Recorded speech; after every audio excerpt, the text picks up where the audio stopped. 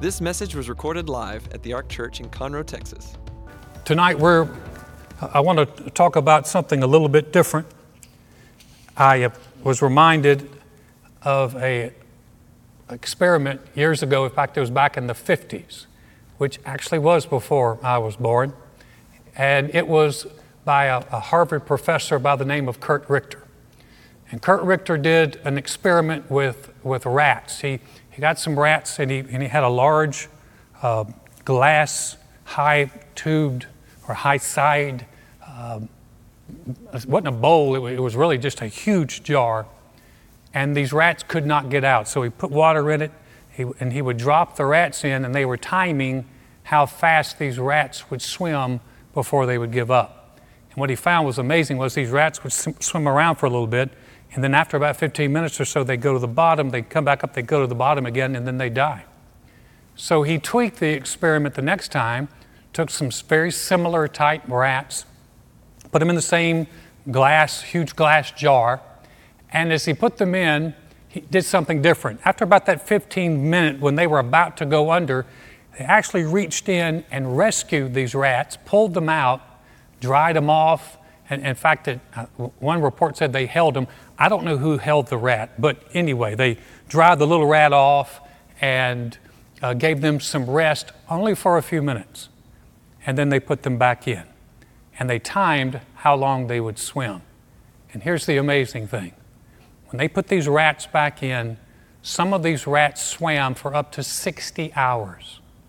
It was the difference between the rats that were not rescued and the rats that had been rescued once was huge. And it amazed this professor and all the research folks that were with him.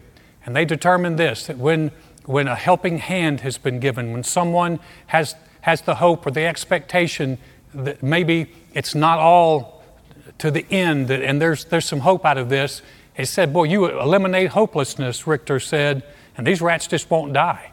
I mean, they swam around for a long time. Now you're thinking, Alan, I'm not a rat. I know you're not a rat, but the principle is the same. And the principle is this, is that if we have hope, if we have a reason to swim, if we believe that something good can happen and will happen to us, it gives us strength. And as I thought about that story this morning, as I was actually reading some of the scriptures, and I was reading in the book of Romans. And there's that 15th chapter. In fact, we just read it in our Project 365. It's a great chapter. But in Romans 15:4, this is what it says. Whatever things were written before were written for our learning, that we, through patience and comfort of the Scriptures, might have hope. And so I'm entitling this series, That We Might Have Hope, because I realize that really what we're needing now, yes, we need answers. Yes, we need relief. But more than anything else, we need people not to lose hope during this time. And so this verse is giving us some insight. And as I begin to study that subject, I begin to realize that hope is the big thing. It's a big thing with God. Paul wrote to the Corinthians and he said, now there abides or there exist three things, faith, hope, and love. He said the greatest of these is love, but it does not diminish the faith and hope, and we need them both. And so we see that hope is necessary. Now, Wednesday nights, we spend a little bit more time and teach and kind of dig into the Word a little bit. But let me give you a definition of biblical hope. Because a lot of times when people think of hope, they think of a wish. You hear people say, well, I'm just a wishing and a hoping. Biblical hope is different. In fact, biblical hope is the desire of some good with the expectation of obtaining it. It's to expect, and not just to expecting something good, where you are expecting something good. Those little rats were expecting for someone to pull them out of the water again, so they just kept on swimming. And so the idea is hope is expectation, but it's not expectation of bad. It's expectation of good. I can remember people talking about things going on in their lives, and maybe you've said this, but people would say things like, oh man, things are going too good. I just know the other shoe is about to drop. Well, that's a negative expectation. We don't want to have a negative expectation. I really believe that God wants us to have a positive expectation, a hope of something good. And in fact, He said He gave us the Scriptures that through perseverance, and that word patience is actually perseverance, because perseverance involves dealing with difficult circumstances. Patience, when the Bible will use another word for patience as long-suffering, when the Scriptures use long-suffering, it's talking about dealing with difficult people. Or you're just, well, you know exactly what I'm talking about. You've been staying close quarters for a while. You know that you need long-suffering. But this is different. This is dealing with difficult situations and persevering, in other words, bearing up under difficult situations. So the Scripture is saying, hey, these Scriptures were written, the Bible is written, these stories are written that we could, through perseverance and the comfort of the Scriptures, that we might have hope. That word comfort, another word for that is the encouragement of the Scriptures. And I love that about God. The gospel means good news. And in the middle of bad news, I still believe these broadcasts are important, these internet, YouTube, Facebook, however you're watching, it's so important. And they're going on all over our country because right now, in this time, the message matters. And it matters a lot. But we need the encouragement of the Scriptures, because you're not seeing much encouragement anywhere else. But God can encourage us with the Scriptures. You know, there's the Scriptures that we read, and then there's the Scriptures that He speaks to my heart and our hearts, and those are Scriptures that we can hold on to. It reminds me of a story that if you're a part of our church, you've heard this one before. If you're new, this is a new one for you. When I was a young man, I grew up in a very good home. It was a Christian home. I had two parents that took me to church. We all went to church as a family. I had a mom that was a prayer. She just loved God. And she was a prayer. She prayed for me. She prayed for me all the time. When I was 18 years old, just about to turn 19, I was selling books for a company called the Southwestern Book Company. I was out in Illinois. And I was selling books, and it was a very challenging summer for me. And I remember walking across a field in Carbondale, Illinois, and I bowed my head and I told the Lord, I said, Jesus, I've run from you all my life. I need you in my life. And I gave my heart to the Lord. I was born again walking across that field first week of June. And it was, of course, like anything else, it changed me. And I was so excited and called my mom and we talked a lot. The challenge is that I was actually working 7 days a week during the summer. The idea was you make a lot of money. I was selling books door to door, a hard job. And then on Sundays, instead of going to church, we had our meetings. So I never got a chance to get into church. I didn't really know a lot about reading my Bible. I'd read my Bible a little bit. And when I went back to college, I went back and I was in a fraternity. It was not a service fraternity. It was a party fraternity. And I had some roommates, and they were party people. And when I got back in, man, I was surrounded by all those party people. And I eventually just slipped farther and farther away from the Lord, to the point where my mom actually came up and visited me with my dad for one weekend. And when she left, my father said she cried all the way home, 2-hour trip, because she knew I'd just gone away from the Lord. But I stayed that way through college. And here was a guy who loved God, was on fire for God. All of a sudden, you just went the other way. And maybe you're out there, and maybe that's you, or maybe you're praying for a loved one that was doing well, and then they fell away. Good news is God's still working, and God was still working with me. So my mom, who's obviously in agony about this, was praying one night, and she got up, and she couldn't sleep, and she got up, and I was on her heart, my sister was on her heart, and she went to the Scriptures. And my mom was real smart. When she couldn't sleep, she would get up and read the Bible. And that was just a wise thing. She loved to read in Isaiah. And so she was reading in the book of Isaiah, and these verses just jumped out to her. For I will pour water on him who is thirsty and floods on the dry ground. I will pour my spirit on your descendants and my blessing on your offspring. and they will spring up among the grass like willows by the watercourses. She said when she read that, she said just something just came alive in her. And what was that? Well, that was the Holy Spirit taking God's word and bringing comfort to my mom and encouragement to my mom that me and my sister were going to come back to the Lord. That God was going to pour His Spirit on us and His blessings on us. And the verse actually goes on to say, and one will say, I'm the Lord's, the other one will call himself by the name of Jacob. It's a long story. I won't go into the whole thing, but I will tell you this. During that time when I was in school, what that brought to my mother was hope. Those words just registered on her heart. Through perseverance and through the encouragement of the Scriptures, we might have hope. And those words just came alive to her. And even though I wasn't doing well, and even though she didn't see any immediate change, she had a promise, and holding on to that promise, it gave her an expectation of good. I graduated from college, moved down to Texas, and within just a few months, I met a beautiful little Italian girl. That's a story for another time. It's a great story. But I came back to the Lord and called my mom and told her that I had come back. And of course, she's weeping and rejoicing. And when she hung up the phone, she was reminded of that scripture and how she'd held on to that, and that brought her hope. During these times, thank God, God can still speak scriptures to our heart. He can still cause His word to come alive in us, and it can bring us hope.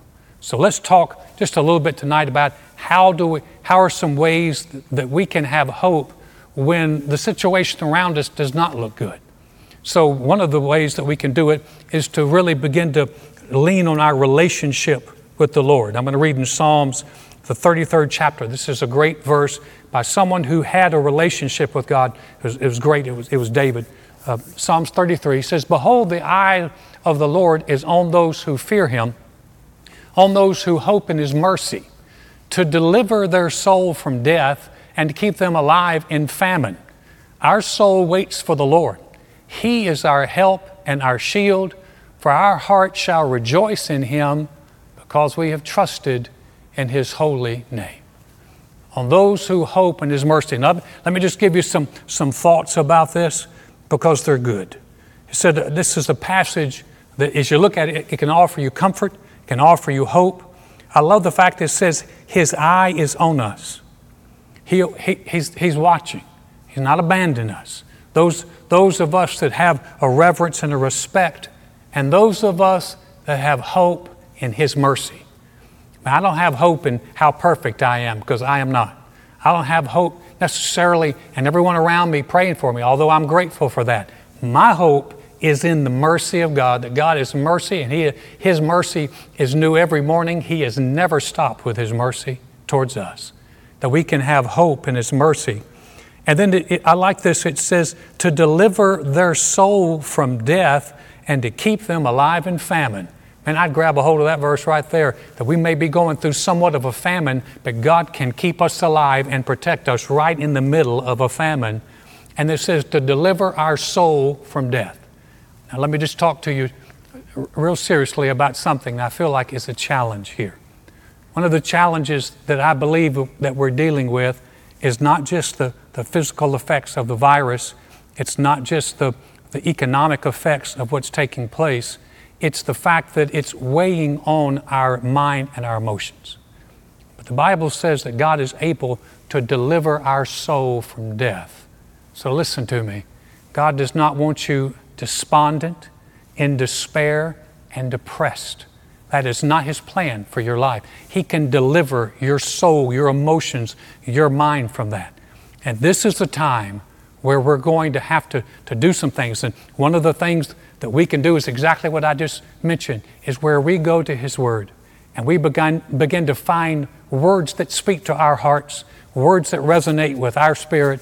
And instead of thinking all the time on the negative, you don't have to think on the negative all the time. You can think on a God who has mercy, on a God who sees you, on a God who can keep you alive in famine, and a God who does not want your soul in the darkness and fear of death. So we can resist that. And that's a good thing.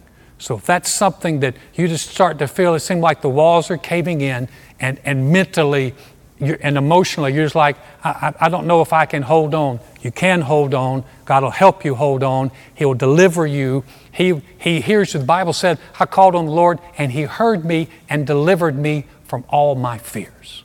So you hang on to that you don't have to allow your soul just to go despondent and depressed. So the other one, it says, our soul waits for the Lord because He's our help and shield.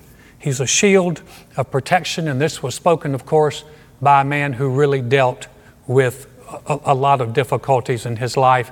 David was constantly being pursued or attacked, and so he had a good understanding that God was a help and a shield to him.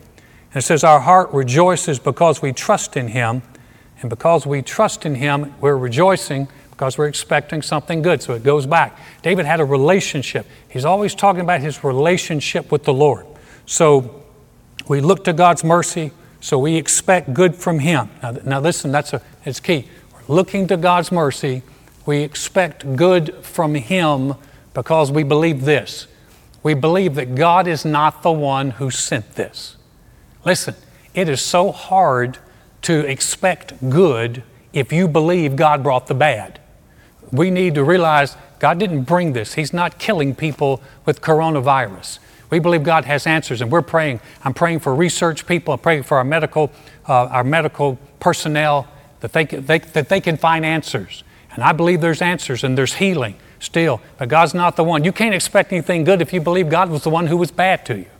But if we turn that around, begin to go, God, you didn't send this, but you're merciful. You can keep me alive. You can do good things in my life. Then that's what we hold on to.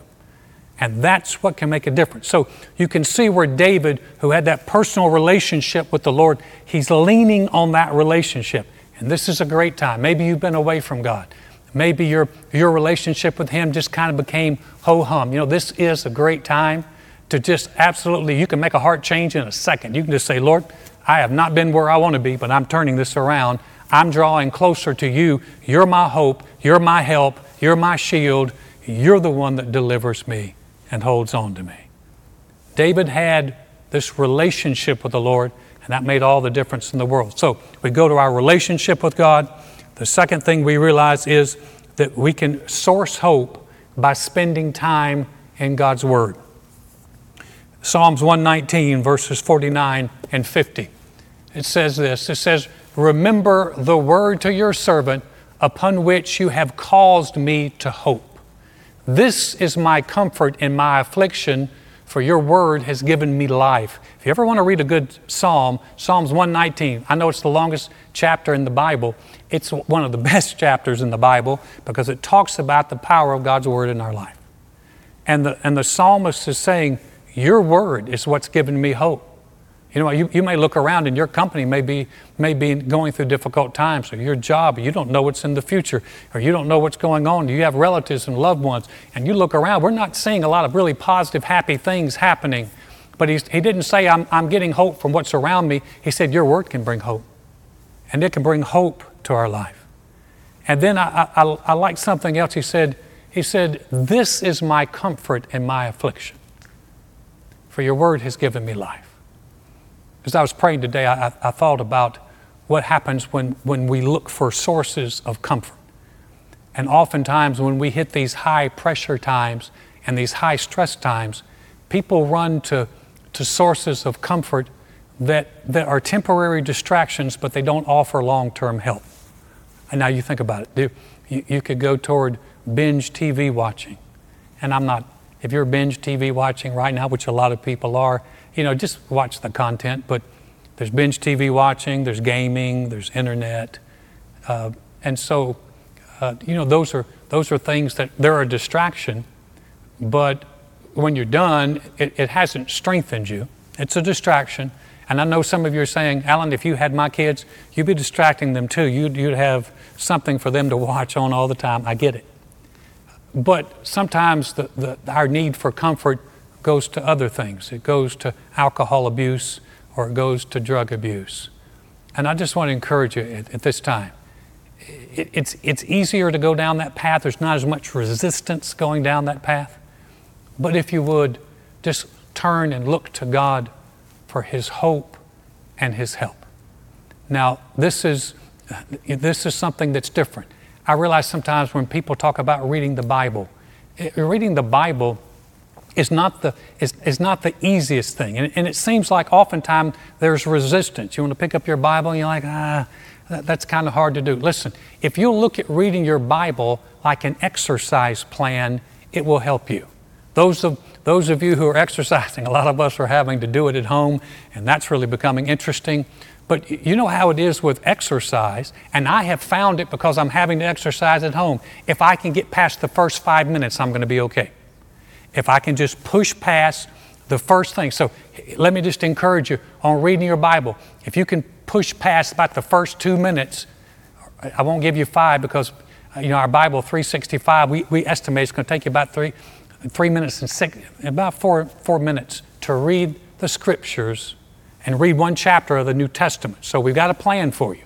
And if you just get up and do it, and don't worry about how I don't feel like it, just push through it. Here's what you're going to find. If you'll do that, you'll find it does something good for you on the inside.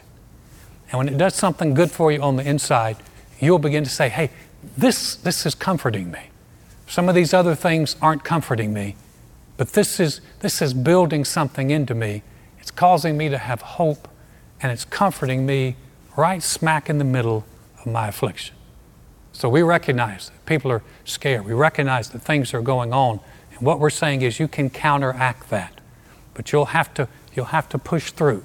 And it's not as hard as you think. If you'll just give it a few minutes and say, well, I just read and I don't even know what I read. Listen, I've read whole chapters.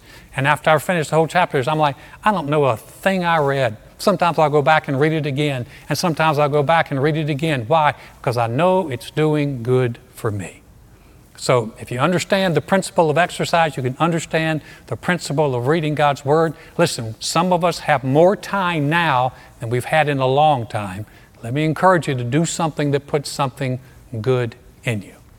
Now, as we're talking about hope, I want to give you a story from the Scriptures that I just think is one of the best stories of hope. I've gone to it. All pastors have favorite stories. This is one of my favorites. It's kind of a obscure story in the Bible, but yet it's a powerful example of hope. It's found over in 1 Samuel, the 11th chapter, and we'll read verses 1 through 5. 1 Samuel 11, 1 through 5.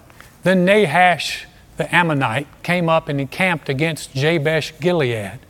And all the men of Jabesh said to Nahash, make a covenant with us and we will serve you. And Nahash the Ammonite answered them, on this condition I will make a covenant with you, that I may put out all your right eyes and bring reproach on all Israel. And the elders of Jabesh said to him, hold off for 7 days that we may send messengers to all the territory of Israel. And then if there's no one to save us, we will come out to you. So the messengers came to Gibeah of Saul and told the news in the hearing of the people. And all the people lifted up their voices and wept. Now there was Saul coming from behind the herd in the field, and Saul said, what troubles the people that they weep? And they told him the words of the men of Jabesh. I'll set the story for you. The story was set in Israel. It was the time that Israel had been, a long time they'd been governed by prophets, people like Samuel, leaders like Joshua. They'd never had a king. And Israel was pretty much divided. They had all of their tribes and all of their people, but they were pretty independent. But they had just made Saul a king. He was a brand new king. And so Nahash the Ammonite, Ammonites were constantly fighting with Israel. And this Nahash to me is just an absolute type of the enemy if there ever was one. Because not only was he content to defeat the people of Jabesh Gilead, he was going to inflict punishment in their lives. Can you imagine having all your right eyes gouged out? Not just you, but your wives, your children, your grandparents, everybody there, everyone was going to have their right eye put out. Now that's just cruel and sick. But you can imagine the stress and the pressure that it put these people under. And here they are, There's no real army that they can call on. Israel was kind of divided. So they said, look, we're just going to send out some messengers. And we'll send out if anyone's going to help us. We give us 7 days. I don't know why the guy gave them 7 days. I guess he felt like no one was ever going to come and help them. But he gave them 7 days. And they said, we're going to send out some messengers. And if they bring help, then we have help. If they don't, then we'll serve you. You can put out our right eye. Now, you think about the pressure. You talk about impending doom. You're there. You get up. You're having breakfast with your family. You're looking at your little ones. You're looking at your wife, and you know that just in a few days, if help doesn't come, they are going to gouge out their right eye. That's just a horrible thought. The thing I appreciate about these guys is, one, they said, let us send some messengers out. We'll do what we can. And I love the fact that they didn't give up. So, the first day, nobody came back. The second day, nobody came back. Third day, nobody came back. Don't you know that they're not seeing any help? They're probably doing everything they can just to keep their spirits up. Maybe help will come. Maybe hope will come. Don't give up yet. They didn't give up and go, oh, maybe there was someone saying, why don't we just surrender and get this over with? But they weren't doing that. They were holding out because they believed it's possible that somebody would come and help them. When Saul had just been made the king of Israel, there was a lot of division there about whether Saul should have been king. But when Saul came in from the field, he heard the people weeping. And they were weeping because they heard about what was going to happen to Jabesh-Gilead. And they were weeping. It made me think about the fact that we're hearing a lot of negative news. Yesterday, Joy and I were together, and she told me about different situations, and we're hearing about negative people. I thought, weeping about what's going on with other people that we don't even know, people that we do know, loved ones. And I was thinking, weeping isn't going to help them, and it's not going to help us. Can I just give you some encouragement? Don't weep, pray. Every time you hear something negative about people in Italy or people in New York or people, we all just stop right there and say, Father, thank you for helping. Thank you for sending help. Thank you for your grace. And so instead of constantly dealing with the weeping and the negative, we're going to turn this around. And every time we hear something negative, we're going to stop and say, Father, would you help them? Would you bless them? Would you strengthen them? Thank you for answers. So Saul comes back, and the people were weeping. And Saul gets fired up. In fact, the Bible said the Spirit of the Lord came on Saul. And when it came on him, he rose up and he said, everybody better come out and fight. And they gathered a pretty good size army. And they sent this army, or sent messengers back to Jabesh-Gilead. I want you to hear what they said. And they said to the messengers who came, thus you shall say to the men of Jabesh-Gilead, tomorrow by the time the sun is hot, you shall have help. Then the messengers came and reported it to the men of Jabesh, and they were glad. Therefore the men of Jabesh said, tomorrow, now they're talking to Nahash now, tomorrow we will come out to you, that's Nahash the Ammonite, and you may do to us whatever seems good to you. So it was on the next day that Saul put the people in 3 companies, and they came into the midst of the camp in the morning watch and killed Ammonites until the heat of the day. Hoorah! And it happened that those who survived were scattered so that no 2 of them were left together. Man, I love that. Back where I used to come from, we called that popping a top. And that's exactly what they did on these Ammonites. But they rolled in. But there's something in this story that expresses hope. Here are the men of Jabesh-Gilead, and they see messengers coming back. And you imagine they see messengers, and the messengers, they're moving fast, and they're coming back into the city, and they seem like they're encouraged. And so the men of Jabesh-Gilead said, what's up? These messengers said, Saul said, tomorrow by the time the sun is hot, you're going to have help. Now listen to what they did. It said the men of Jabesh-Gilead were glad. Now wait a minute. They could have looked at the messengers and said, are you telling the truth? I mean, I don't know if you're telling the truth or not. And then who is this Saul? I know we crowned him king, but he hadn't done anything. He's got no track record. And where's the army? I don't see the army. There's lots of ways they could have balked at what was said to them, But these men had the promise from a king.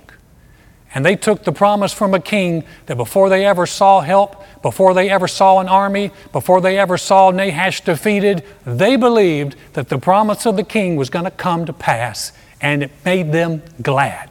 Why? They were expecting something good. Guys, when we're expecting something good, even though things may be negative on the outside, there's a hope in our heart and a gladness in our heart and a strength in our heart that even though I can't see it yet, I believe help is on the way.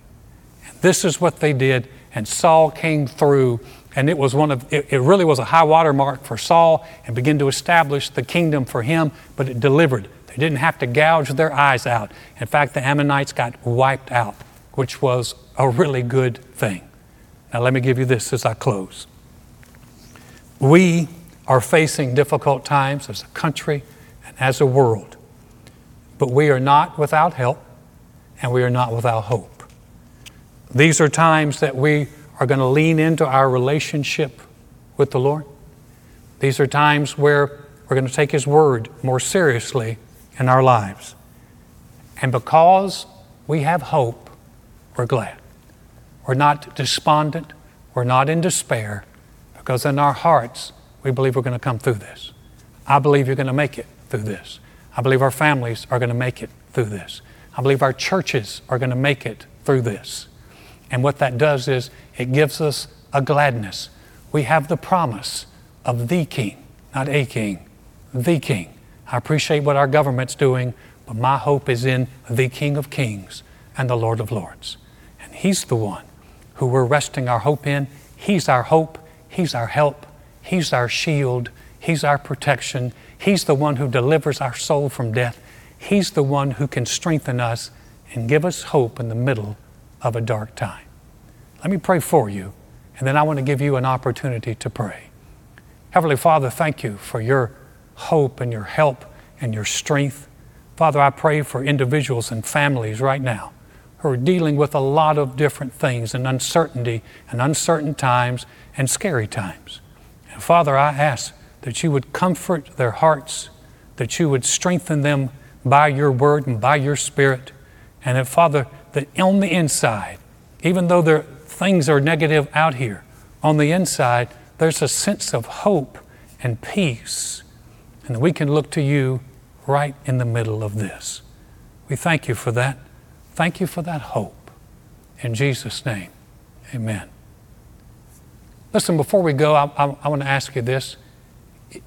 Could you relate some maybe to my story? You had a relationship with God, you went away from Him? Or maybe you're saying to yourself, I've never had a relationship with the Lord, but I'd like to have one. We're going to say a prayer. If you're on one of our online forums, you can click a little box down there, but I want you to say this prayer with us. I'll lead you in it, and you can just say it from your heart. Say it out loud so you can hear yourself. But this is a powerful prayer. It's not joining us. This is a prayer that connects you with the risen Savior, who is our hope and our help. Say, Dear God, I know mankind needs a Savior. I know I can't save myself. Jesus, I believe you're the Son of God. I believe you died on the cross for my sins, and God raised you from the dead. Right now, I confess you as my Lord, as my Savior, as the one who forgives me and restores me. Thank you, Jesus. My past is forgiven. I have a relationship with you. I'm a new creation in Christ because I've said yes to you. Amen.